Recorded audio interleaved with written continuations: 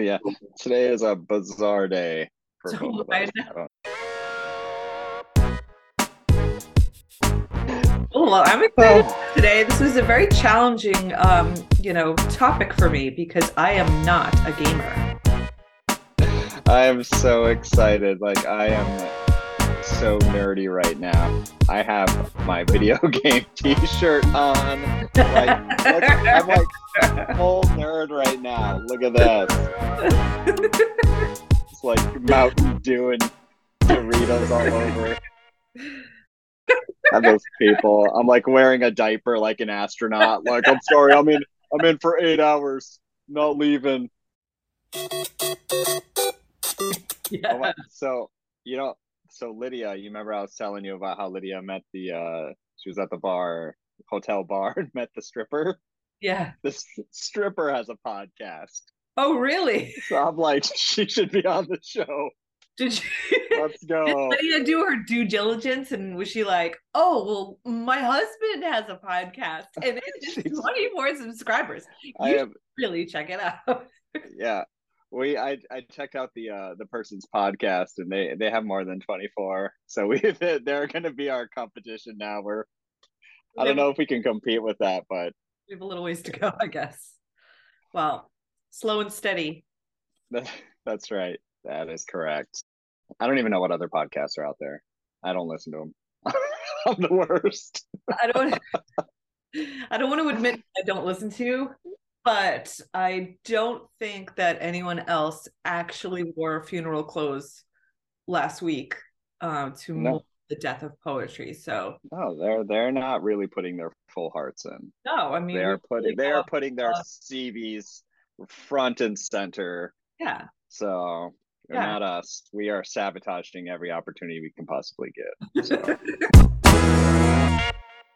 we are Table for Deuce. Welcome everybody. We are the show where we shoot the shit about all things lit. And that includes video game literature, as we'll delve into later today, which I'm so excited about. But with me, as always, is Kate Hansen Foster, author of Midriff, author of Crow Funeral, and all around fantastic person. I am not going to roast. I'm going to toast Kate today Ah, for it's just crazy. being so. Kate has like blah, blah, blah. Kate has done so much behind the scenes as far as editing the videos and making so much of our rambles into these nice little compact, funny things, or more compact than they are. Usually they're just these sprawling, like tentacled beasts. Yeah. But Kate is able to take that and make it a cohesive, funny thing. So many of you probably don't know that, but there are hours and hours spent on the back end that Kate handles. So Kate has been fantastic. So welcome everybody, Kate Hansen Foster. Thanks, Michael. I think Yay! that what people don't realize is that like whenever like a meme or a graphic comes up on the screen, it's because I've sliced my sentences apart so much, trying to cut out all of my likes and stupid ideas. And I'm like, if they saw the version of me without the graphic in front of me, it would be like robot. Thank you for that compliment. That was very nice, but it's very fun. It's a labor of love. So I will read, in the spirit of internet and pop culture and gaming and all things current, I thought I would have a little fun with an AI generator and found one that generates Ooh, bios. So I plugged in just a few facts about you, and I'd like to sweet. read what the artificial intelligence robot came up for you. So, Michael Schmelzer, who hails from Japan but now lives in Seattle, is a poet of 2 books of poetry. Not bad so far. So far, Uh, so good. Schmelzer has been published in many magazines, including Hokey Pokey Poetry, and has been anthologized in the Sin Eater's Manual. I don't even know what that means. One time he got kicked off an AWP panel for weaponizing kindness. It knows everything about me. Well, I put in a few facts, but like short facts, just that's not entirely true, but whatever. If AI says it must be. So and when Schmelzer is not writing, he can be found eating McDonald's and playing video games. That is 90% true. It's scary. Yeah. And little known fact, everybody, I was kicked off an AWP panel and I made that shit implode and they canceled the whole panel because I wouldn't leave. So fuck you people. That's what I say to those hosts of that panel. Oh god, you pissed me off. I did. I waved. I was like, I was ready to fight. I'm gonna fight people at this Seattle's AWP too. I'm ready. I'm just gonna get kicked out of that too. I mean, my track record so far this fall is not so great when it comes to including picking up my child from the nurse's office today. But I'm like, if all goes well, we will be at AWP together. Yeah. Boy, oh boy. We're gonna have to do some kind of. We're gonna have to live stream and just roam and ask questions and just roast people to their face. I did that last year and it wasn't even for a podcast. I just logged up. What was the Jericho Brown quote about you? Oh, that was at AWP. He was reading. Oh, okay. Guest reader at Exeter, and afterwards, there were like after drinks and stuff at the hotel lobby where he was sitting and stuff. And anyways, I just thought I was making my normal chit chat as I often try to do with celebrity poets, and he just stopped and looked at me and was like, "You're a very strange woman, Kate." Well, my friend Matt, who invited me, is in the corner like, why do I invite her every time? Like, why? Why do I invite her? Yeah. Stupid things every single time. I wanted to mention because recent, and we mean this sincerely, a recent basically poetry legend has passed away. Charles Simic, Pulitzer Prize winner, Pulitzer Prize finalist, I think numerous times over, has basically won every possible award I think there was, including translation prizes. Just a giant in the literary world, has passed away recently. So just if you don't know Charles Simic's work, I can't say I know a ton of it. I have read The World Doesn't End, which was his Pulitzer winning book. And I've read some poems here and there throughout the years, but always someone that I've respected as far as their intellect and their talent and humor and just surreal minimalist poems at times. So I just wanted to have a quick moment. And if you are a fan of Simic, please link us some poems. We would love to just check them out and post about it and things like that. So do you ever wonder how, like Charles Simic, for instance, obviously smart, obviously just this life of literature and reviews and translations. And I just think, is he, when he was speaking off the cuff, was he anywhere like this? Or is anyone else like this? Does anyone else babble, or is everyone smart and it's just us? Like, I don't understand. I feel sometimes it's like their babble. I think it's kind of like I've embraced my babble. I think I don't know. My favorite poets, have a sense of humor. So because I think humor and poetry are more intertwined than we realize, and it's about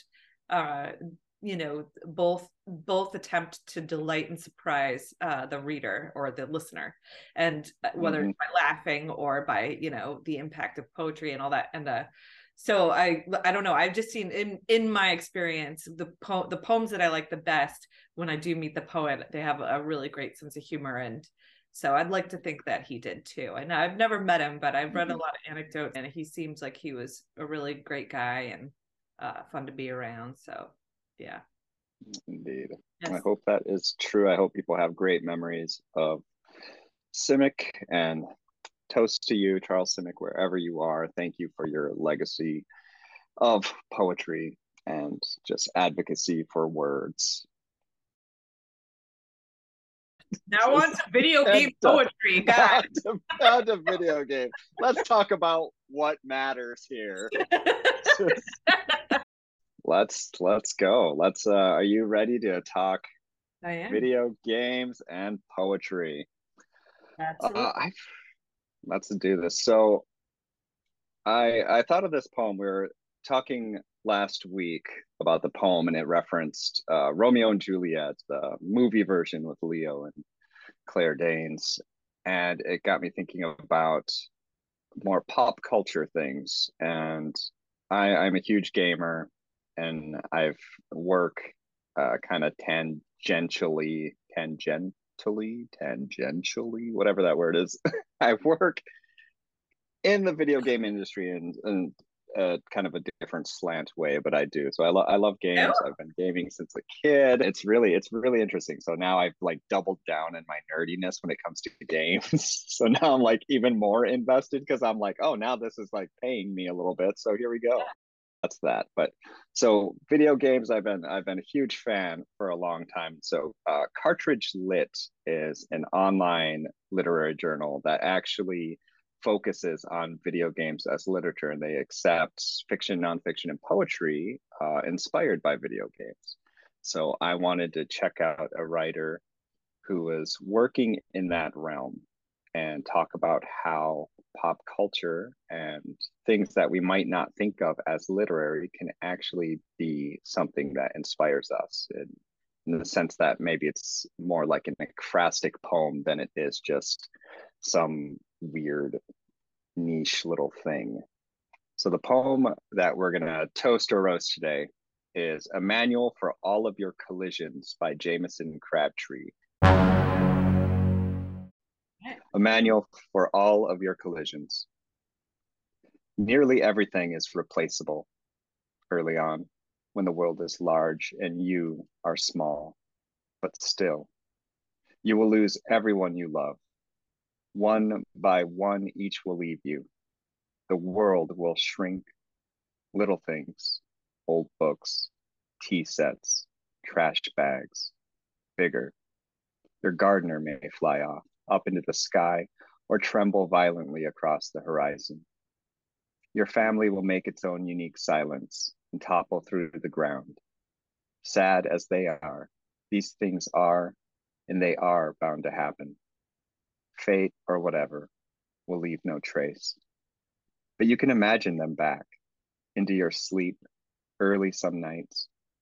Besides, there are more gardeners, if that's what you're looking for. And a family is something you construct. It changes size capriciously.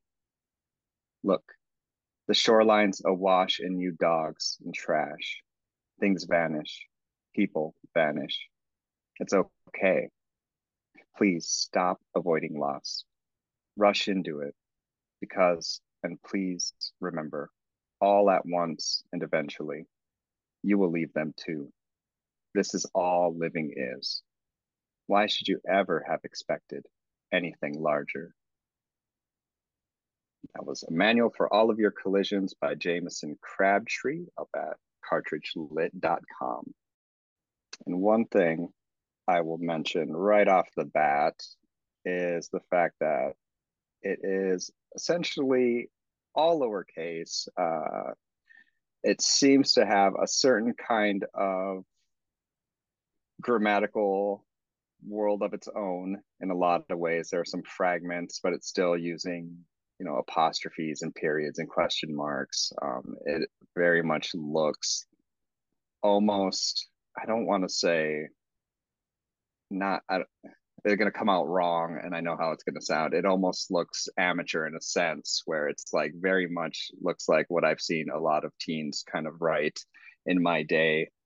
But I think there's just some really fascinating things happening. And I think it's one of the rare poems that usually I balk at that. I balk at all lowercase letters and this kind of style where it's broken up and fragmented. But for me, this particular poem, it works in conjunction with kind of the subject or this idea of loss that is happening throughout the poem.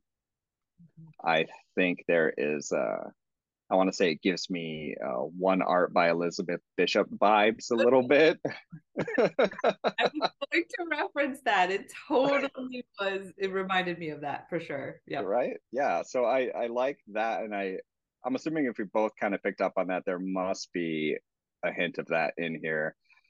I don't like to bring in bio too much, but Jameson Crabtree, it says, is a Black Mountain Institute PhD fellow. So I assume they are He knows extremely, his grammar. extremely intelligent. I'm pretty sure they've read One Art by Elizabeth Bishop at some point in their career.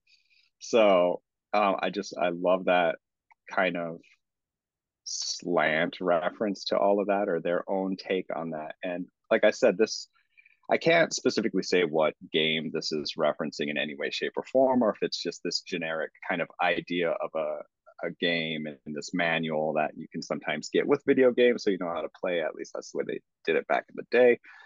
But yeah, I just, from the title, I just found it very, very interesting and very fascinating what they were doing in this kind of tone that they've achieved by the small letters, the small lines, these short little fragments that just, I don't know, it sets this kind of really interesting mood for me. Yeah, I mean, I can't believe it's funny that you brought up One Art because I picked that up immediately, almost so much that I was surprised that it didn't. I don't think it's obviously not like plagiarized or anything like that, but it's so this idea of embracing loss so directly Mm-hmm. and what was the line towards the end? Uh like rush into it, it's very similar to the way Elizabeth Bishop is, just kind of like, you know throw it all away and embrace disaster, and that kind of thing. Mm-hmm. But all that aside, I feel like I should begin by saying I know very, very, very little about video games. Like Pac-Man gives me anxiety. Like the last game I ever really played in earnest was probably Zelda. So it's not something I really do or get into. So first off, all right, so I'm not a gamer.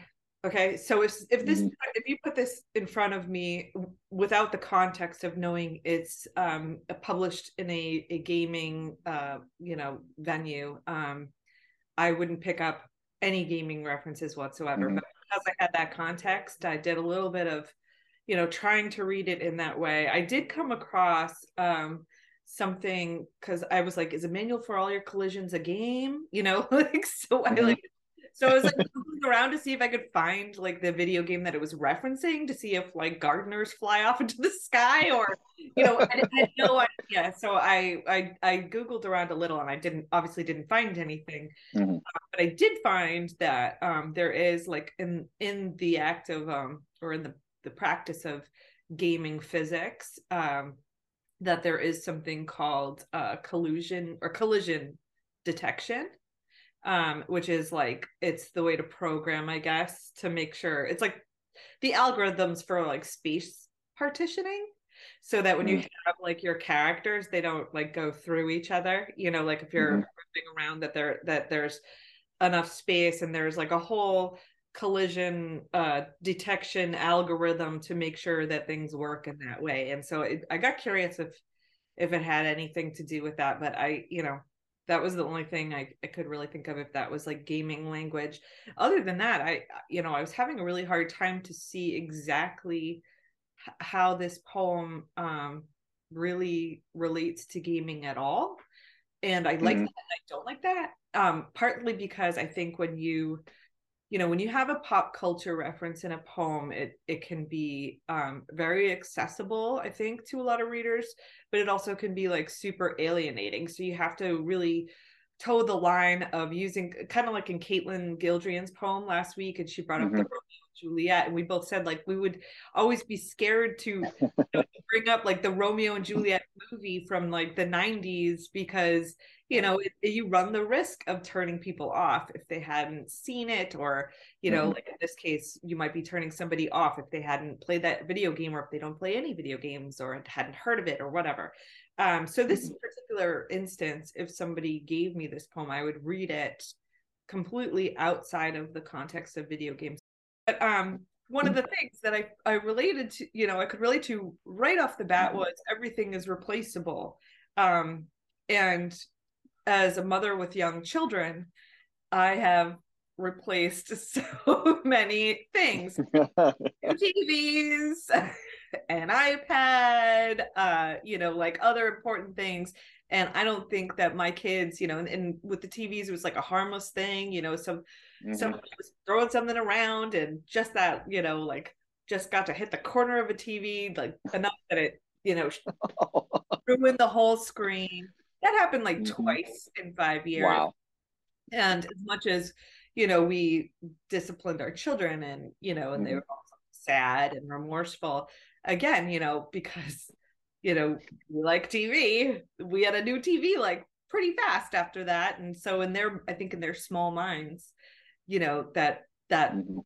that turnaround time of replacing our things feels really fast, Mhm.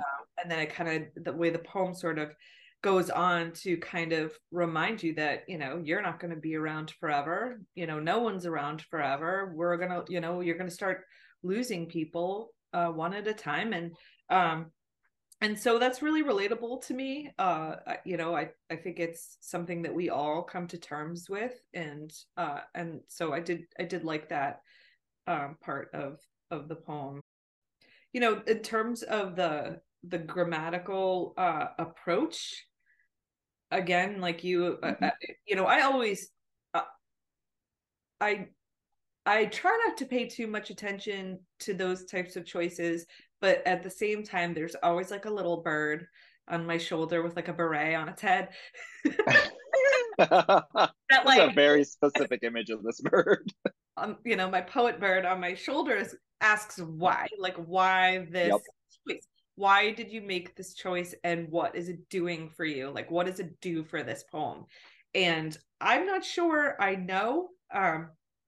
At all. I can't really say what I like, and I can say specifically what I don't like, which is the writing because as B/C, and that drove me crazy reading it. Not even just for like Mhm.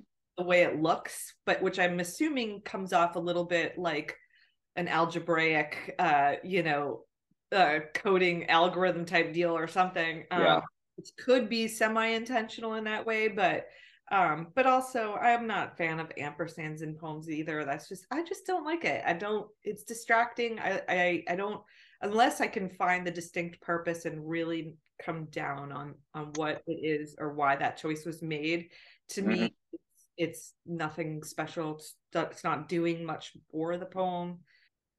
I don't Yeah, know. I love ampersands, but you have to let me know that you know what you're doing with them. If they're used willy-nilly just because, like I like to think of them as like a knot in a way because it very much looks like you're tying something together. So if the two words like on each side of the ampersand don't somehow tie really well together, for me it just feels like a it feels decorative Yeah. more than a really good choice. So I think in most of these they just seem somewhat decorative. And like you said, with the B/C, as because I'm not sure if there's more like kind of coding or algorithmic things that are happening that make it seem more less poetic and more like computer lingo or game lingo or whatnot.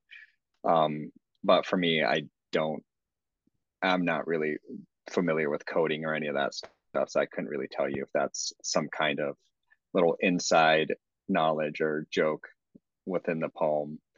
Uh, I want to touch a little bit about what you said about if you read this poem like outside of the magazine, if you would understand that it's a video game poem or not. And I definitely don't think I would pick up on that either as like a specific video game poem, let's say.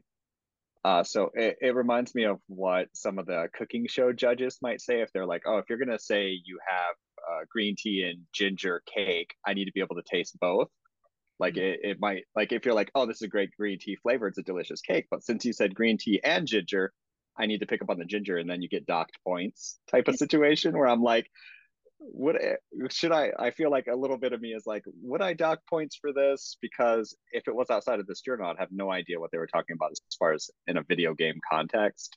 So I'm Right. like, oh, but because it's in a video game magazine, does that make me think a little bit negatively towards like, even if it's a good poem or not, like if you're saying it's about or based off or inspired by video games, like how is it inspired by video games? And I don't necessarily see it being inspired by in this quite the same way as some of the other poems I've read in the journal itself. Yeah, I poked around, to other poems in the journal just to kind of get a feel of what other kind of poems they Mm-hmm. published.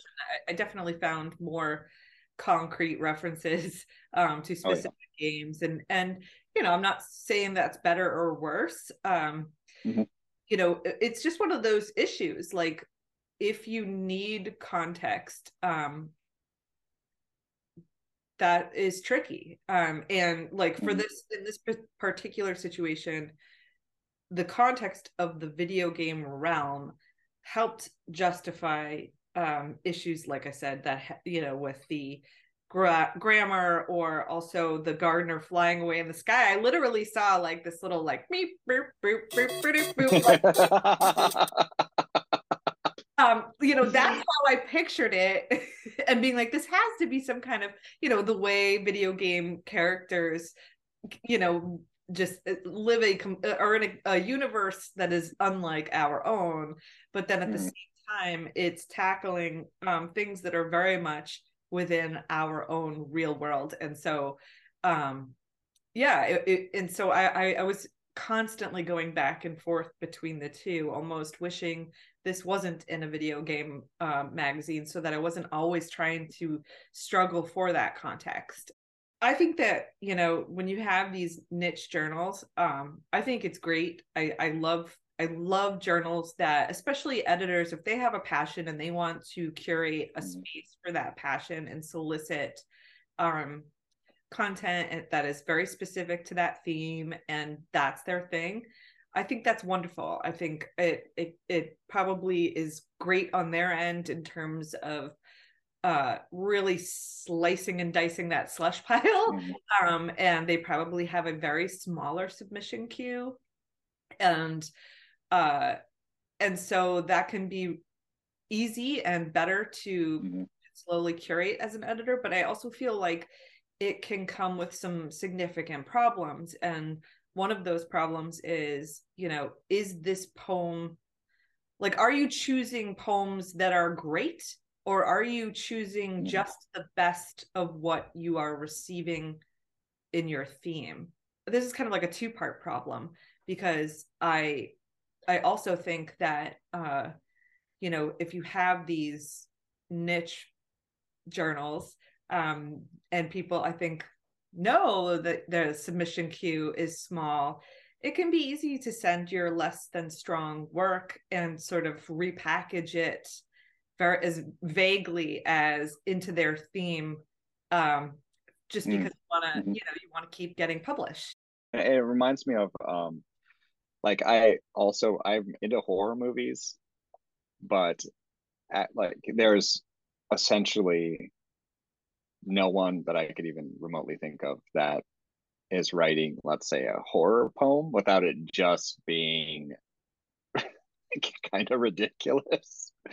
Like, I mean, there are these genres and these little interests, and not little interests, but these interests in different kind of like little subcategories of things that I think would be so interesting in a literary sphere, but writing about them is so difficult. And like you said, do you not necessarily lower your standards, but when your pool gets just that much smaller in the writing, like how do you still manage to curate or edit some of the best writing while also managing to keep that interest, whatever that original interest is, whether it's video games or horror movies or sci-fi and things like that. It's such a hard kind of combination of things to do, I think. And there's only a handful of poets that I could think of that manage to kind of combine different interests like that into some really, really like brilliant poetry. But it is difficult. And I think that's possibly one reason why I avoid a lot of pop culture references or various interests in my own writing is that it's really hard. And like you said, even with humor, like being funny in a poem is it's brutal. It's so difficult. It really is. So We're talking about niche poetry, but this is like mhm. super niche. I mean, this Oh. is like ultra niche. And so I wanted to go and read their submission guidelines and see like what Yeah. I'm actually looking for, because like I said, I wasn't really sure if this particular poem fit the guidelines. And Mhm. anyway, I loved what they wrote, that they were looking for pieces that live within virtual worlds, what non-player characters dream of when the heroes aren't around, what happens after the world is saved, the unseen sentences hidden between the lines of code. And that to me is like, I mean, talk about like a writing prompt. I mean, that's fun. I don't even Mhm. like video games, and that is such a fun concept, to think about, and like an awesome just launch pad into like Mhm. bigger ideas of thinking. So then I tried to read this poem in that, by those guideline standards, and to see if whether or not this poem kind of follows through on what they're looking for. Um, and I'm still not sure. And I think it's Mhm. you know, there's just some of the not to get like too nitty gritty into some of the lines, but like, the idea of like the small things and the big things, right? First, you're going to lose some of the small things. And, and, like, or yeah, like the old books, tea sets, trash bags, and then bigger colon, your gardener might fly off into the sky. I mean, and first of all, the small things doesn't have a colon in that way. But Mhm. it's like that's fine. But it's just like, wow, like we went from trash bags to the gardener flying off in the sky. And I'm like, first of all, I would love to have a gardener. I don't have one. I don't know, I know many people that do. And Mhm. second of all, I just it kind of goes from really small to really abstract, like to like not just big, Mhm. like you're not going to go from losing a tea set from when you're younger to losing maybe a parent, or and the idea of death and loss. It just leaps into this total abstract image of the gardener going off into the horizon, and then also like dogs and trash on the beach. I wasn't sure what that Mhm. meant, exactly. Like, are the dogs washing up with the trash, or are the dogs eating the trash, and why are all the dogs there? I don't understand. Again, like the overall idea that we do have to come to terms with loss, and that's a very something that we all, I think about. Mhm. It may not be all the time, but and so sometimes reading a poem like this is one of those harsh reminders of things that we will eventually lose, or a reminder of things we may have already lost, and that it's inevitable, and that inevitability, it can be something that you need to kind of work into your regular existence, but and I do like the last line, why should you have expected anything larger? And that is, Mhm. a little bit of a anti afterlife, anti God, maybe anti bigger universe, and bringing it back Mhm. down. So, I'm just reaching to create these little worlds, that like kind of like the microcosm of a video game, and how it all has its limits. You can win the Mhm. game, and you can play it again and again, but it's not going to change. Yeah, it's interesting in that context. Like there's the limits of the world within a video game, let's say, and then our own limits here in what the real world or whatever you want to call this. Um, I think so. I've been thinking a lot about this idea of smallness and largeness. And like I said, the one thing that saves the poem as far as lowercase letters. And I was looking through the other poems on the page too, and he does a lot of that. I mean, it's the same kind of stylistically, I would say, is pretty similar.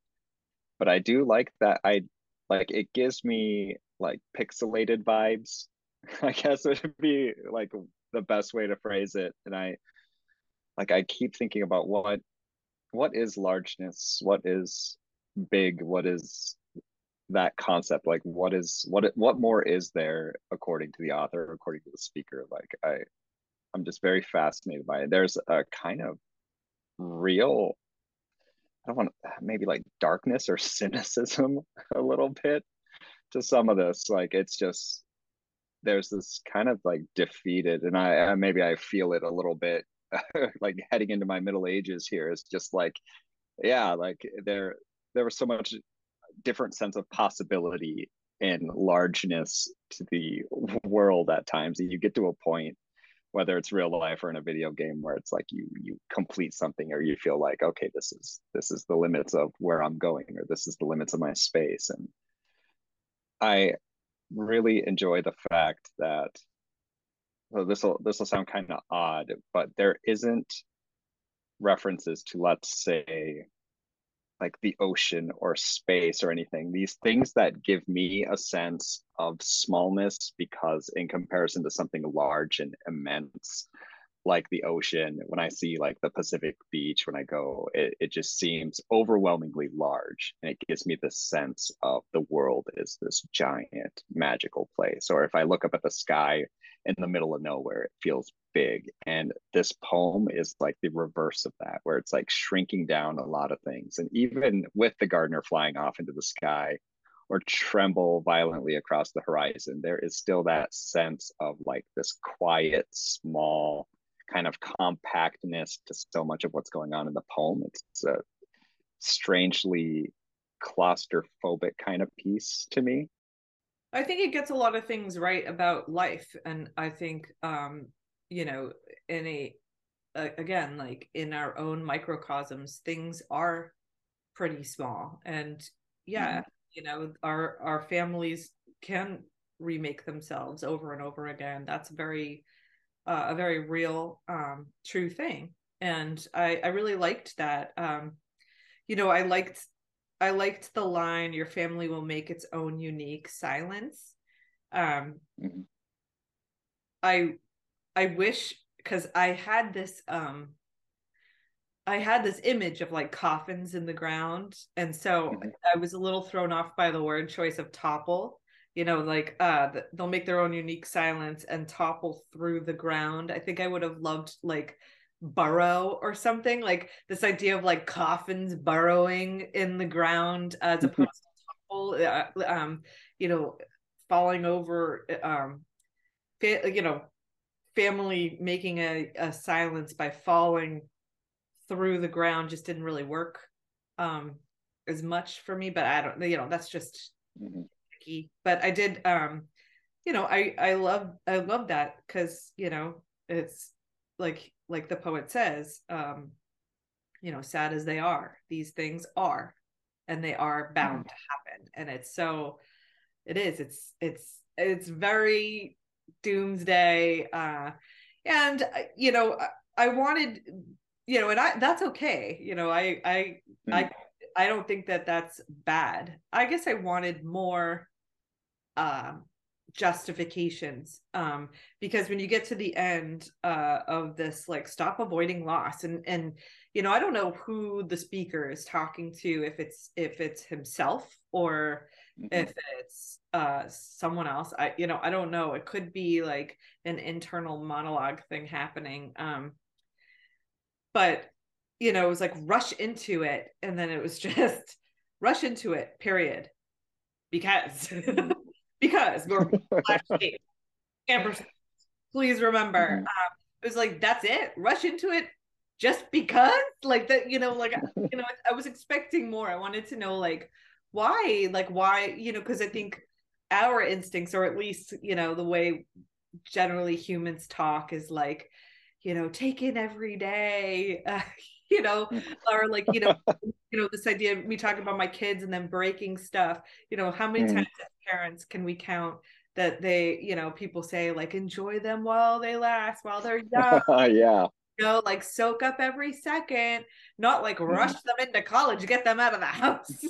Because Yeah, that's an interesting point. Like, not that, I mean, obviously, we both don't write the happiest poems a lot of times, I would say.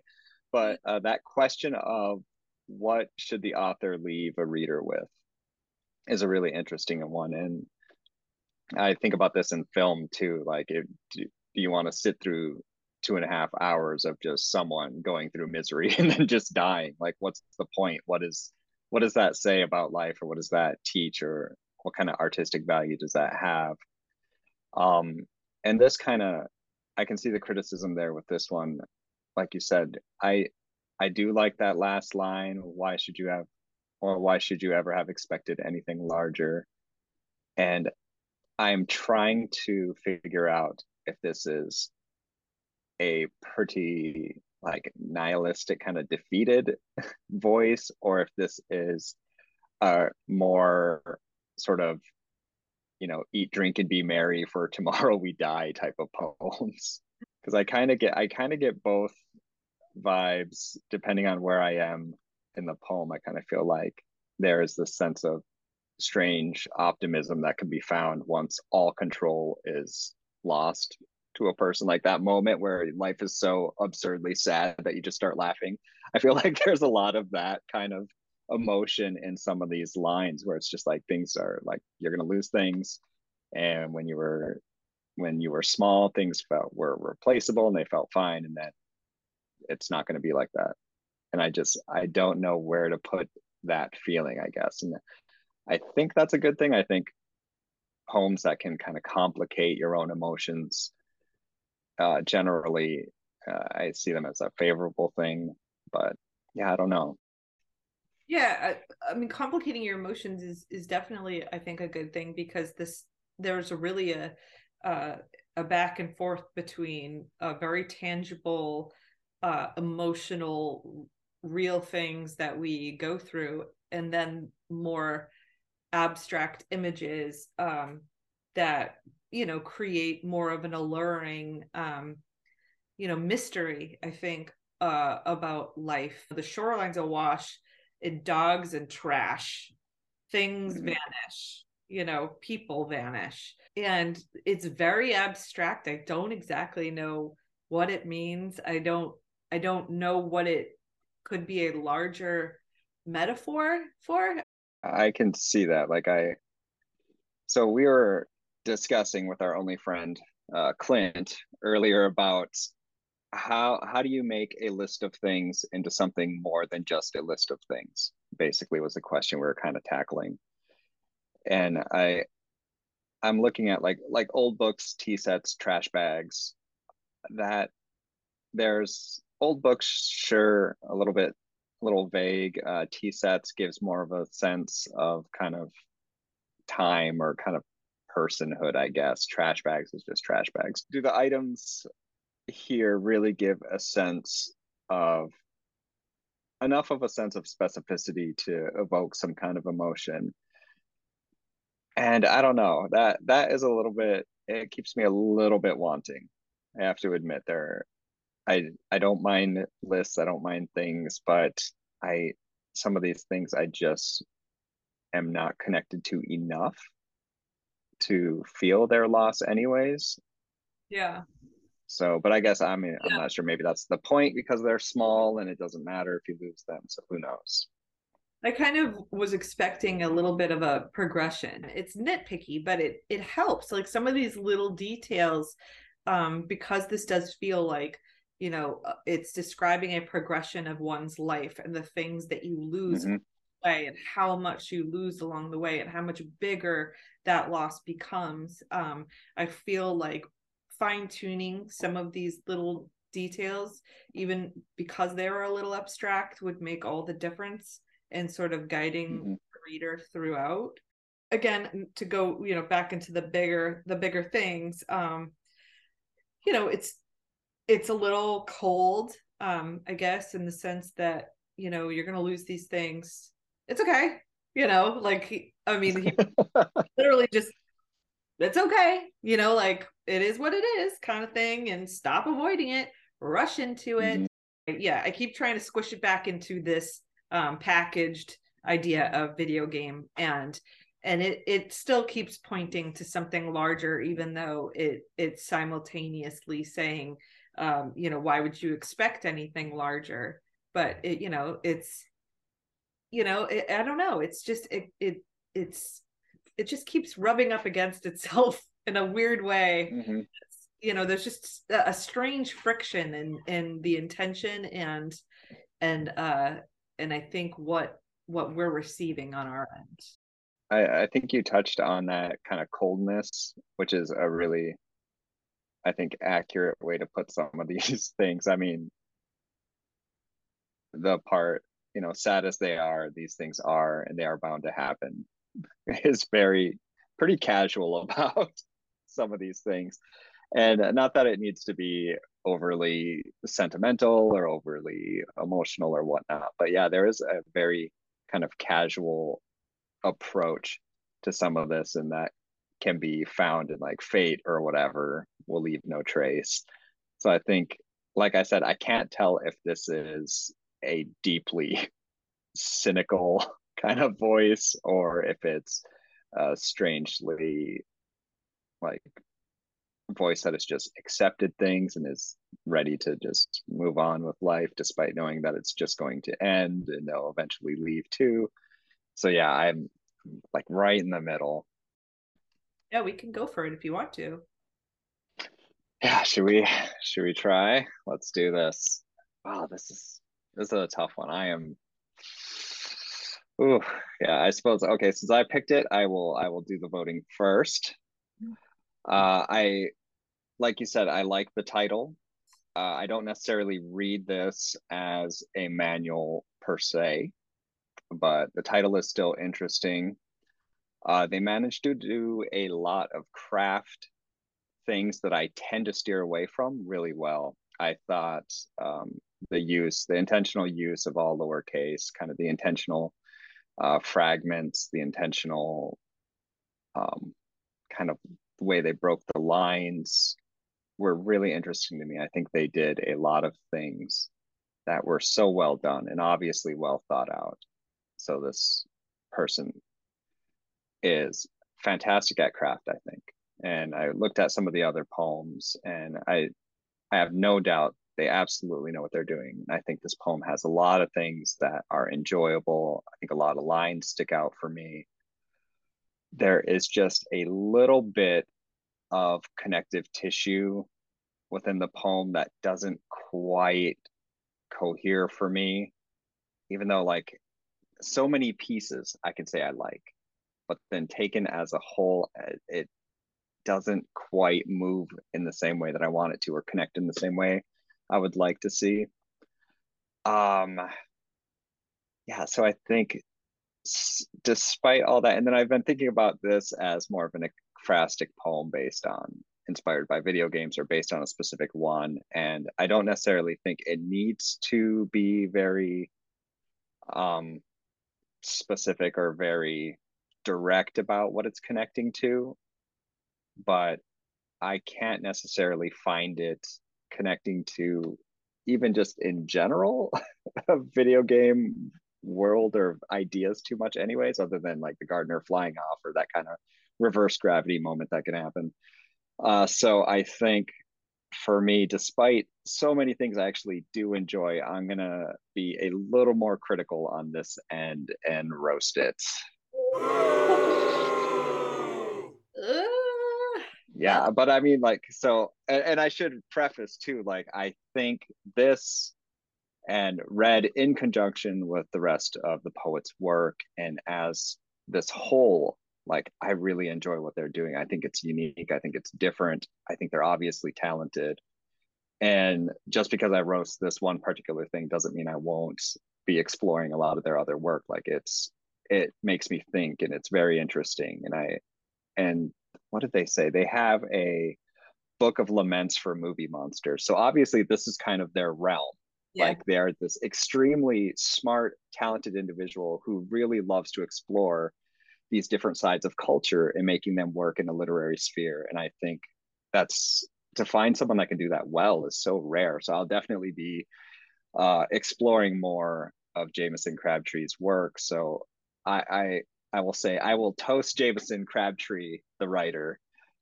I will roast this particular poem, but Jameson, I will be exploring your work because I think what you tried and attempted here is extremely, extremely good and admirable. And some of these other lines and these other poems are so great too. So, I mean, you have a fan, but in lieu of, you know, of just always being toasting everything, I had to go with the roast. So there I am.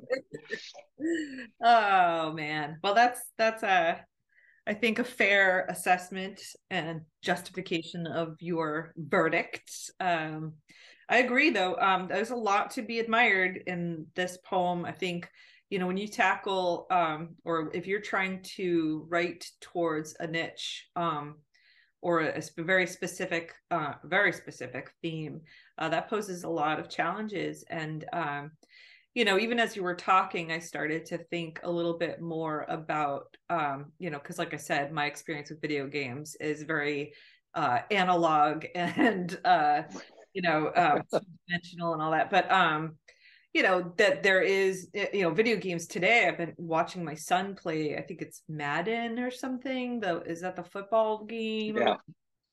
Some of these things are so realistic. They look like real players. It looks like real life. Mm-hmm. And and and if you put it in that way, a lot of the things that we were talking about, you know, where it's sort of it kind of just does this balancing act between real life, you know, reality that we have to deal with every day, and some of these more abstract images that I think, you know, even though he's playing a very realistic video game, it also, I'm sure, has its abstract moments that are just very specific to the game and not at all possible in real life. And, you know, as he's playing it, those, you know, that game has its limits, and why would he expect anything more once, you know, once you turn the TV off and put the game console away and all that kind of thing.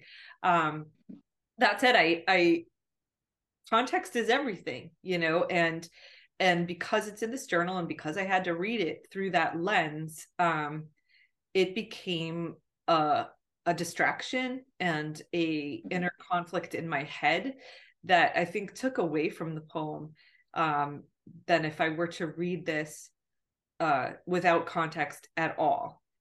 On the other side of it, if I read this poem just handed to me with no context, I would be wondering about some of these images that are just a little strange, and don't make so much sense, like the gardener flying off, you know, into the horizon. And I don't want to say, you know, that I think, you know, I don't want to put down niche journals, and I don't want to dissuade anyone from thinking of creating one or anyone from submitting to them. I guess this to me is an example of where the content is just too ambiguous to justify its place in this journal. And I think it was probably good enough because it is interesting. It does have some really interesting lines, and it lures you in with the strangeness of it all and the strange grammar and all that. But it raises more questions than answers, than gives answers. And at the end of the day, you know, the art of losing, I learned about a long time ago, when I read Elizabeth Bishop's One Art, and I think she did it better. So I am going to have to also roast this poem. Yeah. So the interesting like dilemma of these kind of journals is, like, for one, I do want to also say, like, these kind of journals are fantastic, and I think they do as much for the literary culture as your Paris reviews, or I mean, they might not have the same reach, but I think creating that kind of diversity of subject matter and being able to explore pop culture or different arenas or different audiences even is so important. Like, if you are a journal that only caters to MFA havers, That's boring. Let's be honest. It's not good. It just creates a system of like elitism and gatekeeping, and that's kind of crappy. But when you have journals like this, where people who probably aren't interested in poetry will actually look at it or might find something that they can relate to in a more concrete way. I mean, some of these other poems are very direct in how they're connected to Zelda or Final Fantasy or all these different kind of games. So when you can reach that community or reach any kind of different community, I always think that's a good thing. So encourage people to go check out this journal, Cartridge Lit. I encourage people to check out Jameson Crabtree's work because they're obviously working in those kind of realms too, which I think is very important. And like I said, obviously PhD. I mean, that is just so smart. I'm pretty sure he's just so talented. There's no doubt that we're the dummies in this conversation. Exactly. 100% kudos to Cartridge Lit. Reading the guidelines and the possibilities, I was intrigued to, as a writing prompt, to find sort of language within the code and how you can play with that and work with that. Is such a fascinating idea, like very super cool. And so I think that what they're doing is awesome. There is challenges when you do have such a specific niche to make sure that your content is always excellent. And you might have to make some concessions to either publish less frequently until you get the best of best of what you get, of submissions, or you have to concede that maybe the work is good, but possibly not great. And that is, that's a tough challenge, I think, for an editor of this type of journal. Yeah. And that, like we were saying, like it to not necessarily, I don't mean like cater to one audience, but I mean, when you definitely write or edit for one audience, how do you expand it beyond that audience? Especially when, like you said, it's such a small category of people. There are a ton of gamers out in the world, but gamers who are also into poetry, that's gotta be a tiny fraction of us. So but I do want to talk, if it's all right, to transition to next week. Yeah. Okay. Because I kind of want to keep riding this pop culture wave a little bit since we're on it, and so I had actually put a call out on my Facebook page because I have a personal list of poems that reference pop culture, but I was really curious what people might suggest, and I got a lot of suggestions. But there was one that I was reminded of, and I would really like to talk about it. It's in the waiting room of the Dell Children's Hospital CF Clinic at age 40. And it's by a poet named Brie A. Rolfe. And it's from her book that was published, I think it was, I want to say 2021. So I think it's still pretty new. And it's her book called Who is Going to Love the Dying Girl? And it's originally published in the Coachella Review. So I'll put a link to it for you and for everybody else. But yeah, I don't want to do any spoiler alerts, but it's a very interesting poem, and I think it'll be a shift for us and kind of talk about pop culture in a different way. Interesting. All right. Don't think I know the poet or this poem, so yeah, I'm excited. I have her book, so I would love to do another giveaway with her book, because I do have a couple copies, and so we can work that in, talk about that next week. All right. Well, thank you everybody for joining us once again at the table. We are Table for Deuce. If you want to email us your opinions, you can contact us at tableforDeuce@gmail.com, for as in the number, tableforDeuce@gmail.com. Watch our video, like, listen, subscribe. Get us to 25. We got to get to 25. We got 24 right now, and that's on Comfy. We want to go to 25. That is so much better of a number. We're a quarter of the way to 100. We can do it, everybody. Yep. Let's go. People are hungry for this kind of dialogue. I'm sure of it. But let's going from. Try to fix my ring light because I'm so sick of seeing the ring in my glasses. I'm sorry. It's just like. You're getting a lot of chest and torso there, Kate. a little too big.